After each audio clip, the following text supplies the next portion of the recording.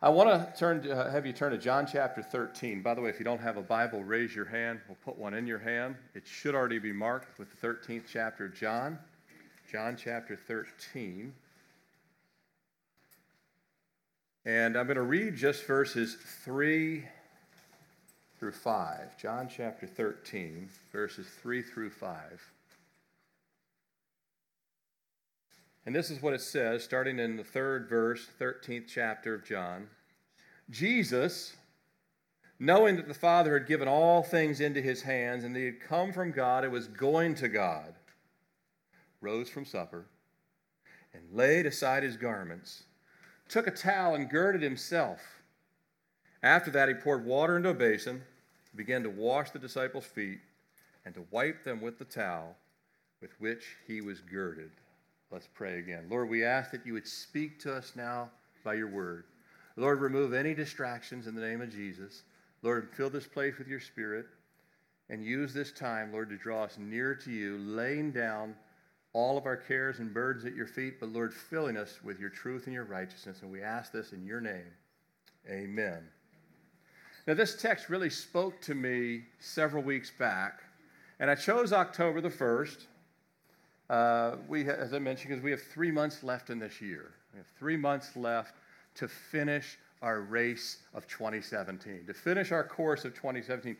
Every year, God gives us days, weeks, months, and years.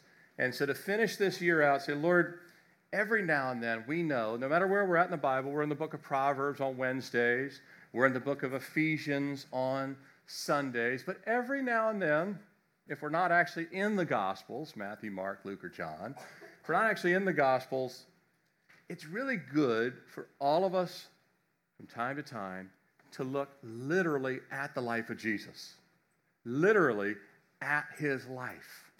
Because everyone else in the apostles, they wrote about his life. But he lived this perfect life for us to understand what it is that he would have us to do. And to look at his earthly ministry on a day that will also take the Lord's Supper is also a really good time to reflect, to say, Lord, this is how you lived. This is how you walked. How do I want to finish this home stretch of the year as I look to finish out this year, but also looking into the year to come? I've titled this portion of text this morning, The Power Paradox. And if you think about the word power, you might immediately think of, let's say, the powerful forces of nature, such as the hurricanes or the force of water or wind and waves. Some think of muscular strength. Maybe you think of me when you, no, not really you won't, but you think of muscular strength. Physique, something I had when I was younger, things like that. Some think of powerful, connected people, power lunches, power meetings, power ties, all that kind of stuff. Some think of maybe nuclear power. Frightening thing, right? And those are just a few examples of the word power when we think of power. But as Christians, would you agree with me that we need power? That we need power. Those of you that have a cell phone, you know it needs power, right? And the longer you have it, you realize the less it actually holds power, right? But that's not true of the Christian life. The longer we're saved, the more we can hold power. Your body might fade, but you can actually hold more of the power of God the more you mature in the Lord. That's a great thing, isn't it? That doesn't work on iPhones and Samsung Galaxies and all that stuff. We need power. And Jesus shows us in his life where this power comes from. It's not a power that can be found anywhere but in him and through him. And yet it's available to anyone that's willing to receive it, provided you first come to Christ as your Lord and Savior. But once you've done that, doesn't matter if you're young or old, doesn't matter if you're 90 or 9, anyone can receive the power of God and walk in it.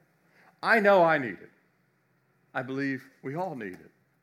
And here's the great thing. Jesus is not only ready, but willing and wanting to give us more power in our life. Do you believe that? but it's not always going to happen.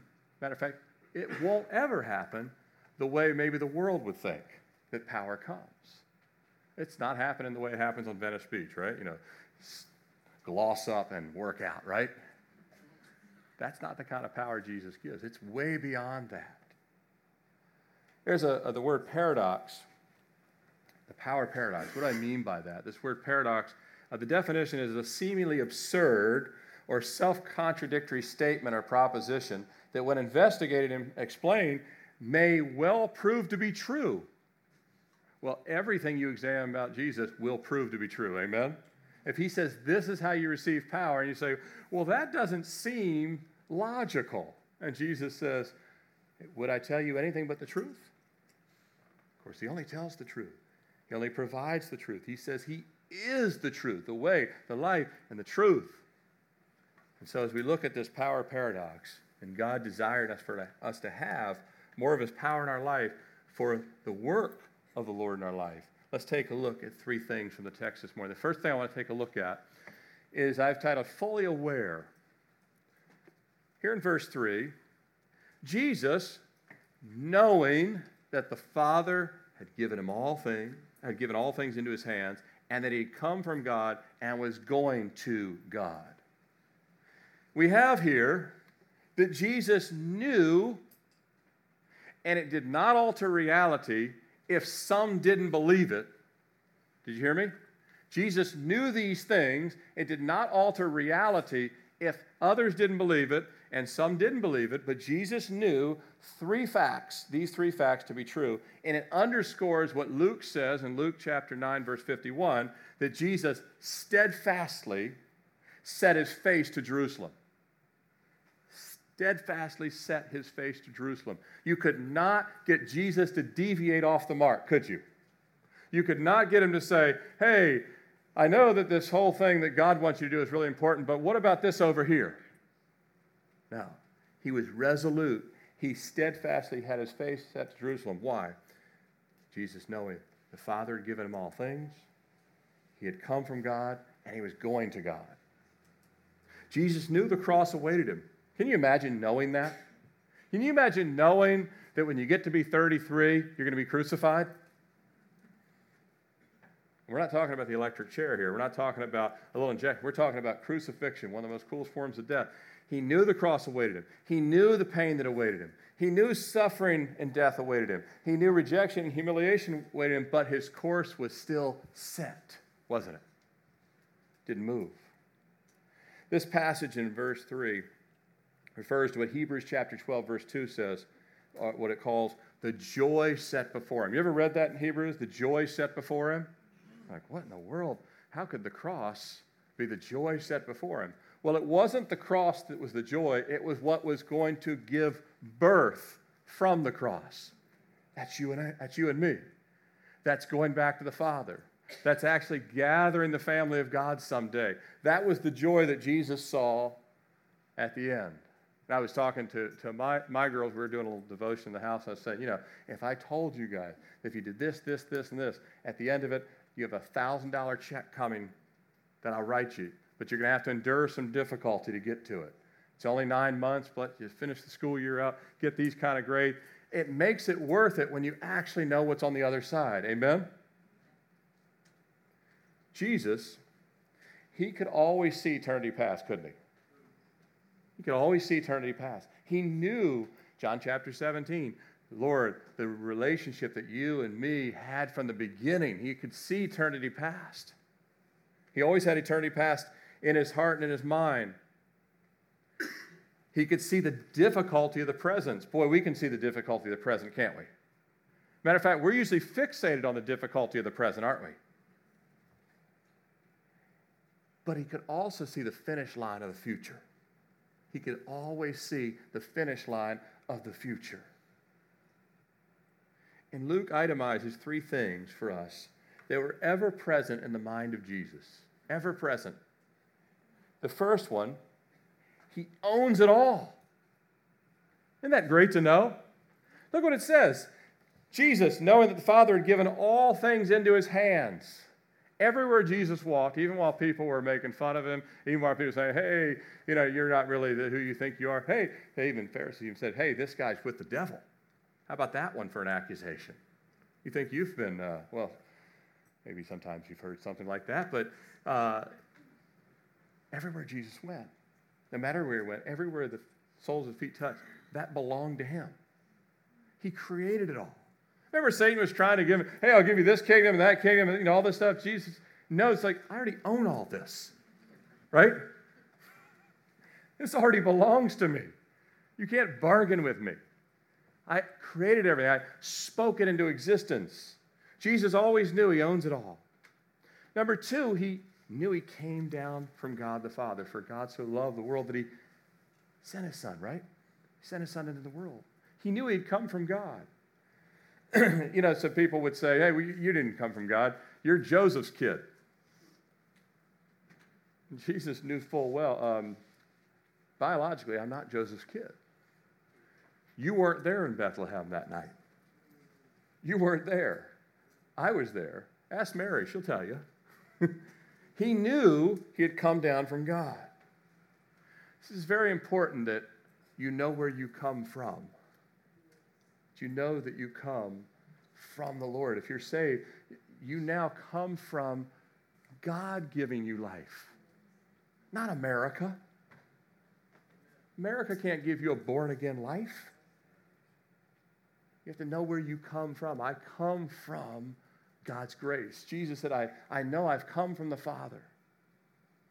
And third, he knew he was going back to the throne that was always his. Aren't you glad that he's there now?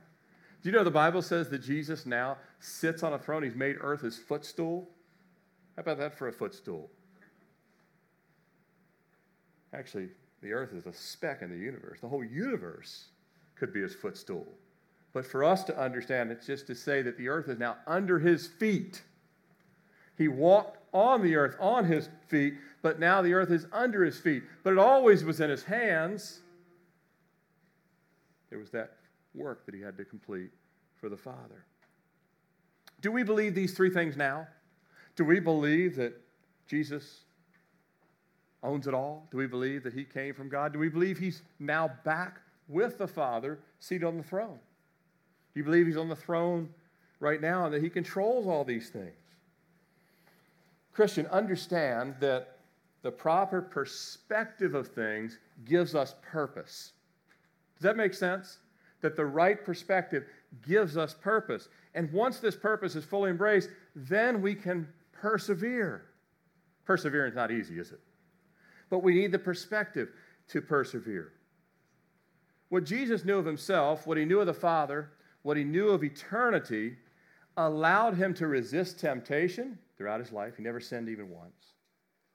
And stay on course despite the current opposition and the coming opposition, because that was the cross was still yet to come. But look again back at verse 3. Here's what's so important for us and how we live our lives. Whether there will be power in our lives or whether we'll be powerless in our spiritual walk. Look what it says. First two words of chapter 3. Jesus knowing. Jesus knowing. Brother and sister, what we know, what we really believe changes everything. We got this, I point to it every now and then, we got this we believe back here. What you really believe is what you know to be true. That can change everything. True faith and belief is to come to know what God has said and revealed is true no matter what we feel or what others say contrary to it. Did you know that people always say things against the truth all over planet Earth? That's not true. I don't believe that. I don't believe there was a Jesus. I don't believe the Bible's true. I believe it was written by a bunch of men. I believe this. I believe the Quran's the same thing. I believe all roads lead to heaven, right? Jesus says, no, none of that's true. What I say is true. No matter what we feel, sometimes I don't feel saved. How about you?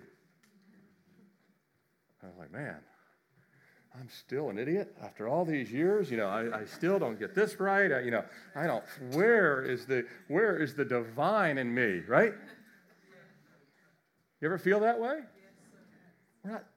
That's not salvation. It's the implanted Spirit of God by the grace of God.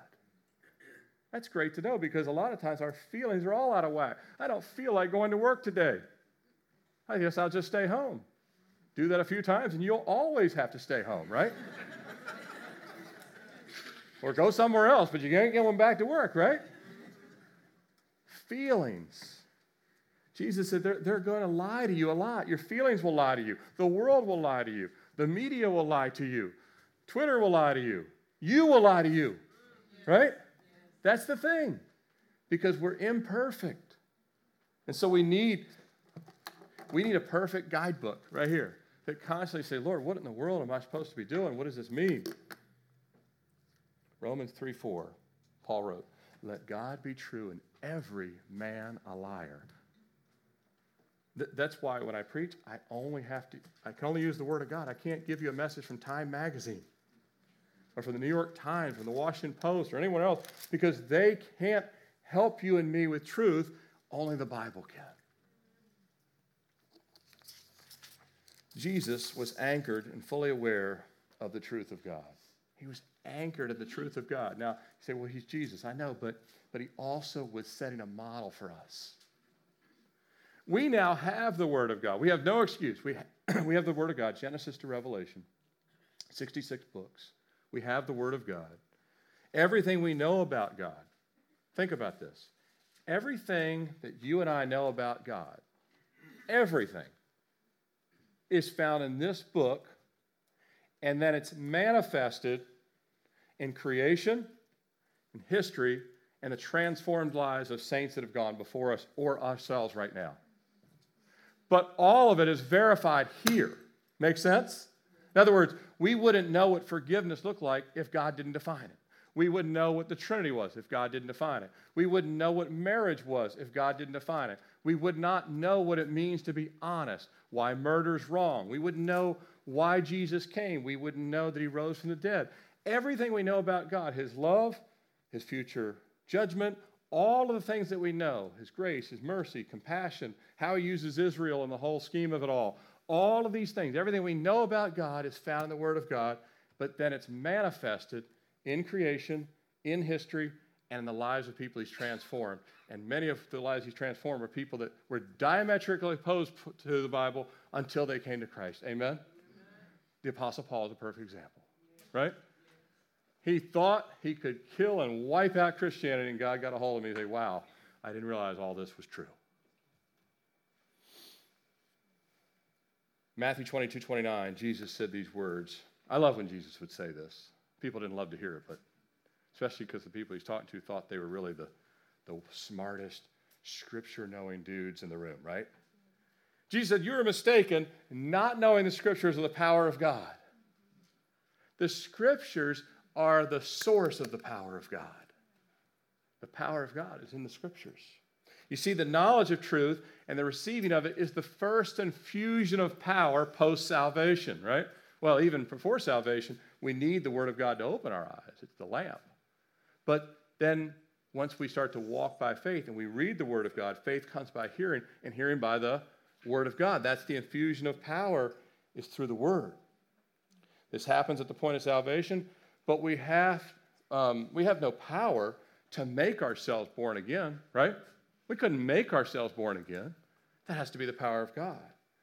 It's when we believe the testimony of Christ and we know we're sinners and we know we need his grace that he gives us the power to be saved. Does that make sense? He gives us the power to be saved. We can't manufacture the power to be saved. We can't conjure it up. He gives us the power to be saved. But salvation, that's the starting point. Jesus is demonstrating for the disciples here and for us that we'll not only need power for salvation, which is absolutely the case, but we'll need the power of God to fulfill the will of God. Would you agree with that? How many think you need power of God to fulfill the will of God in your life? Or I already know enough, so I can do it now. I've been riding the Christian bike for a long time now. I can do it with my eyes closed. Right? Try doing that for a little bit and you'll crash. Right? There's no point where you don't need the power of God to fulfill the will of God. We always need the power of God. Notice what Jesus does with the knowledge of who he is and that all things are unto him. Look at the next passage here. If you're taking notes, I've titled this, Fully Yielded. Notice what he does. Verse 4. And he rose from supper, laid aside his garments, took a towel and girded himself. After that, he poured water into a basin. Say, all right, well, I saw it. What am I looking at here? In our walk as Christians, what we know informs our next move. What we know informs our next move, and our next move is always an internal heart check. Do you hear me? Our next move is always an internal heart check. Something along these lines. Lord, I know you're on the throne. I know I'm here for a reason. What would you have me to do? That's an internal heart check. That's an honest conversation with God. I know you're in control. I know you own it all. I know you have a plan. What would you have me to do? For Jesus, even as he's facing the cross, he knows the will of the Father for this moment. Isn't it great that God gives you his voice for this moment? Not just next year. Not just, well, the really big thing, important thing. No, he gives you his will for this moment. And we know he only did the things, Jesus only did the things that were given to him by the Father. Now, yes, the cross is the ultimate will of the Father. It's the biggest of all the things that he must do. But here at this moment, you know what the Father wants? At this moment, he wants these men cleansed. He wants these men filled with power. He wants these men filled with peace. He wants these men to know what a servant is. He wants them to see their master stoop down as a servant, and he wants them to see Jesus himself lay aside any constraints that would keep him from fulfilling the service that God's called him to do. But here, even with Jesus, as it would later be with the disciples, and it is for us today, there's a process that Luke lays out. You may not have saw it at first glance, but one thing about the study of Scripture and the preaching of Scripture is you've got to look at it a little longer and dig a little deeper and say, Lord, what else is here? Well, there's a process that Luke lays out I want you to take a look at. First, Jesus rises from supper. Now,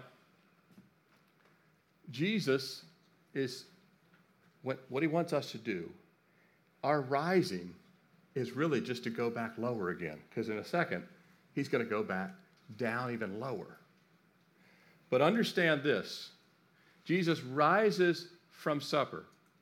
He then lays aside his garments, and then he girds himself with a towel. He lays off the outer garment, but he grabs a towel, and he wraps it around his waist and ties it there. Understand that yielding to the will of God is yet another infusion of God's power into our inner man. And so we talked about it first. We have to know the truth. And there's power in knowing truth. There's power in saying, this is true. I have solid footing to stand on. Does that make sense? In other words, this is so true, I can bank my life on it. But then God says, all right, now you know that the truth is. You know what truth is. Now I want you to yield to it. We like knowing it more than yielding to it, don't we? We love just knowing stuff. That's what Twitter's all about, just knowing stuff, right? God says, no, now I want you to yield to what you know. It's another infusion of power. Jesus, speaking of the surrender of his life, said in John chapter 10, 18, I've quoted this before. I love this passage. Love this passage. John 10, 18, Jesus said, no one, speaking of his life, no one takes it from me, but I lay it down. And I have the power to lay it down. Did you hear what he said there? He had the what to lay it down? power to lay it down. Christian, it takes power to lay down the desires of your heart. He said, I have the power to lay it down. I have the power to take it up again. This command I've received from my Father. Jesus said, look, when it comes to my life, I have the power to lay it down. I have the power to yield. God wants to give you and I the power to yield because we're stubborn by nature. We don't want to yield. But he says, I want you to have this power to lay down your will. Jesus demonstrated the power of the universe to lay down his life. And likewise, he gives this same power to us to lay down our will. He really gives us enough of his power to lay down our will. Now, to be yielded and surrendered, it begins by knowing who we're to yield to. Who are we supposed to yield to? Well, of course, it's Christ. But then we have to be willing. And it's at that point we have to bow our hearts in sincerity and say, Lord, what do you want me to do? And this is where God says, I'm glad you asked. I've been waiting for you to ask that question. And here we have this succinct outline and how it comes into play. The yielded heart hears the commands of Christ and begins to prepare. Look what it says. After that, verse 4, Jesus rose from supper and laid aside his garments. There's a preparation here. You didn't just get up this morning, or you didn't just get here to church this morning. You prepared to get here. That makes sense? You didn't just magically, poof, I'm on Genito. How did I get here? I'm dressed, and what am I doing here? You prepared to be here. That was a decision in the heart and the mind. You prepared to be here. Jesus rises from supper. Christian, we need spiritual food. Give us this day our daily what? Bread. We need spiritual food to strengthen us that we're able to rise to the service of God. But we cannot stay seated perpetually at the table, eating the spiritual food and never rising to service. Jesus rose from the supper table and started to prepare. The food of God, the Word of God, sitting in a service like this, your morning devotions, time you read, listening to worship music, just kind of a fellowship night, all that stuff is part of spiritual food. We all need it. I need it. And even Christians don't think they need it. Well, they definitely need it. Because Jesus demonstrated all this. This is what he did. He's constantly breaking bread with disciples, but not just physical bread, but spiritual bread. But that nourishment was eventually he sent them out, right? So we can't sit at the table forever and just eat spiritual food. Eventually, the Lord says it's time to rise. Then it says he laid aside his garments. What do we have in that picture? There is always, always, always something that will need to be laid aside in your life and my life. Always something. Jesus had to lay aside his garments. Well, he did, but I surely don't have to. No. He later says in the same passage, servant's not above his master, right? There always has to be something to lay aside. In Hebrews chapter 12, so we are able to go and do what God's asked us to do. In Hebrews 12:1, it says, let us lay aside every weight and sin that so easily ensnares us, and let us run the race with endurance that Christ has set before us. Didn't just say sins, right? It said weights too. Weights are not necessarily sins. They're just things that they're not in and of themselves wrong, but they're hindering us from doing the will of God. Christian, what is it God is asking of you and of me to lay aside that we're still holding on to? For everybody, there's something. God say, you know what it is. I've been talking to you about 3 months, right? There's something we're holding on to at times. What is the next thing? He girded himself. Well, this is preparation. He girded himself. we are able to find time and make time to prepare for all kinds of things, aren't we? If God sent an angel to watch you and me for a month and marked every single thing we prepared for, we would have some splaining to do, right? Where he'd say, all right, you said there was no time to prepare for the work of the Lord, but I found that you prepared weeks for this little party or this little thing or this little thing. And I'm not saying these things are not worthwhile. I'm just saying that, again, God says, look, some things are more important than other things. And the will of God takes precedence over many other things or any other things in our life. Jesus said, seek ye first the what?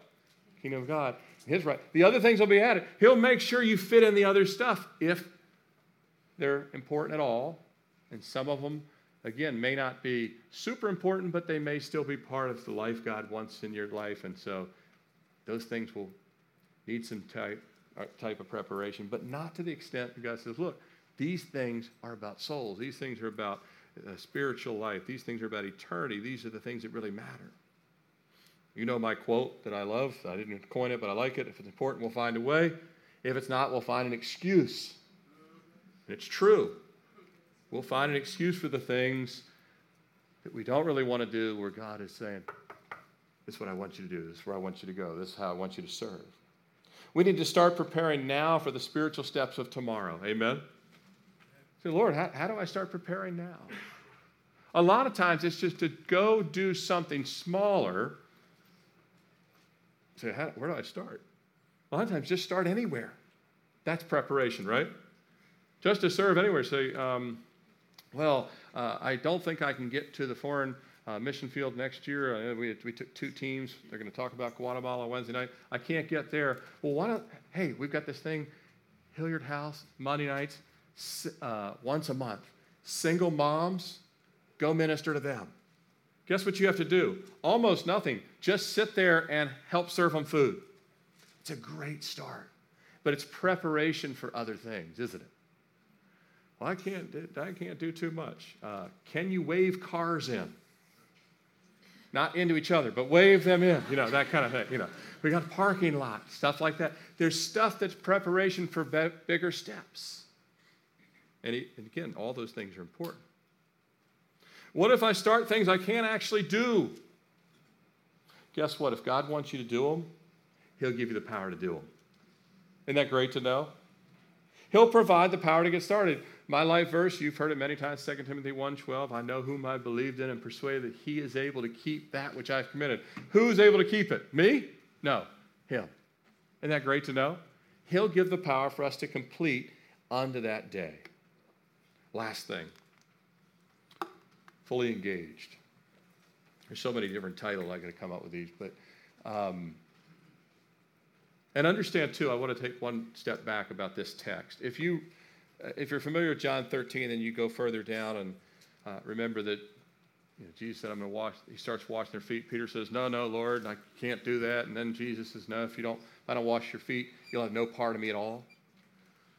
The spiritual metaphor of this, what takes place, is that Jesus is the one that cleanses us from all unrighteousness. That's point number one. But we're looking at this from a different angle. We're looking at this morning on the paradox of God, how He provides power in our life. But understand that the whole context of Scripture, the principle of the fact that you have duality, same text means multiple things simultaneously. It also means, in this passage, when Jesus washes feet, He prepares our feet. The New Testament later says that our feet are shod with what? The gospel of peace, right? That Jesus prepares our feet to go out into the world. But He washes us. If He touches you, you're clean. That's the other emphasis of the whole thing. Once Jesus touches you, you're clean. But He prepares our feet. He prepares us. But here we're looking at He also is showing us where the power of God comes from. And it comes from going lower, humbling ourselves, yielding ourselves. And what will take place when that happens? Well, we'll become part and parcel of doing the work in the vineyard until he comes. And this is where we look at the last piece of Jesus actually washing the feet. Verse 5, after that he poured the water into the basin and began to wash the disciples' feet and wipe them with a towel in which he was girded. Jesus, knowing fully why he was there, after standing and fully prepared, gets everything ready, gets the water ready, girds himself, lays aside the garment. Now he actually does what he intended to do. He actually does what he intended to do. You know, in anything in life, if the doctors get everything prepared, they wash up, they get everything ready, everyone's in the room, they actually come in and they're ready to do the surgery and they just do like this. All right, let's all leave now. We got ready. That was a great exercise. The patient still needs to be touched. You don't do all the preparation and then say, I did all this preparation, then just walk away. The work has to be done. The power of God is always a finishing power. Isn't that great to know? Don't you glad that the power of God doesn't stop with God says, for God so loved the, and it stops right there. The power of God is a finishing power. It's a finishing work. What did Jesus cry out on the cross? It is finished. Jesus demonstrates that the power of God goes all the way until the job is done. It doesn't just make us aware of the job. It doesn't just prepare us for the job. It actually helps us do the job. Jesus told the disciples in Acts chapter 1, verse 8, they would have to wait for the power of the Holy Spirit to come upon them, then they would go and be his witnesses. Not just when they're on trips, just anywhere they went. You and I need to be his witnesses at Kroger, at Chili's, not to make you hungry, but all these kind of things like that, right? It's right around the corner. If you need to get there, you know where it is. So, the Spirit of God would come upon them. Power is needed for knowing. It comes with knowing the truth. Power is needed for yielding. Power is finally needed for doing. And the doing here, Jesus is washing feet. By the way, these are real feet. Many of you would not like to wash someone else's feet, right? Especially some grimy disciple feet that have been walking all over the hills of Judea and everywhere else around there. When God calls us into the kingdom of God, we're going to have to literally touch people's lives. Literally. And it's a dirty job, isn't it? Think of how much of a mess you were. Think how much of a mess you still are, right? We're all a former really big mess. Now we're like a smaller mess, right? And it takes people that are a smaller mess, filled with the Holy Spirit, to touch other people that are also various shades of a mess. The only one that was not a mess was Jesus. But the picture here is that feet of human beings are always dirty. Always. How long are you clean after a shower? Not long at all, right? Doesn't take long before you start perspiring. You touch things. You touch the cart in the grocery store, it's over right there. You're not clean anymore. You can put all the hand sanitizer, you can bathe in it. It's too late. But touching the feet, Jesus is showing that when we get saved, when we yield to the will of God, we're actually going to really have to touch people's lives. And here's what a lot of Christians don't want to do. They just want to stay in the spiritual bubble. I just want to sit here and listen to classical music and read my Bible forever. That's the monastery mentality, right? You just get up. No, but Jesus went down into the valley with people. It will get personal. You're going to get your feelings hurt. You're going to get your feet stepped on. Even while you're washing feet, you're going to get your hands stepped on. It's one thing for us to picture ourselves doing what the Lord's asked us to do. At some point, we have to move beyond picturing it and actually doing it. By the way, when we actually finally do it, we amaze ourselves that we're even there. We feel like we're on a tightrope. How did we get here, right?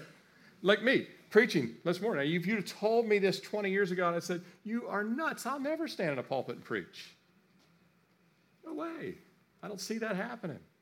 God has a good sense of humor. He knows not what you would want to do or even what you could handle, but what his Holy Spirit would help you do.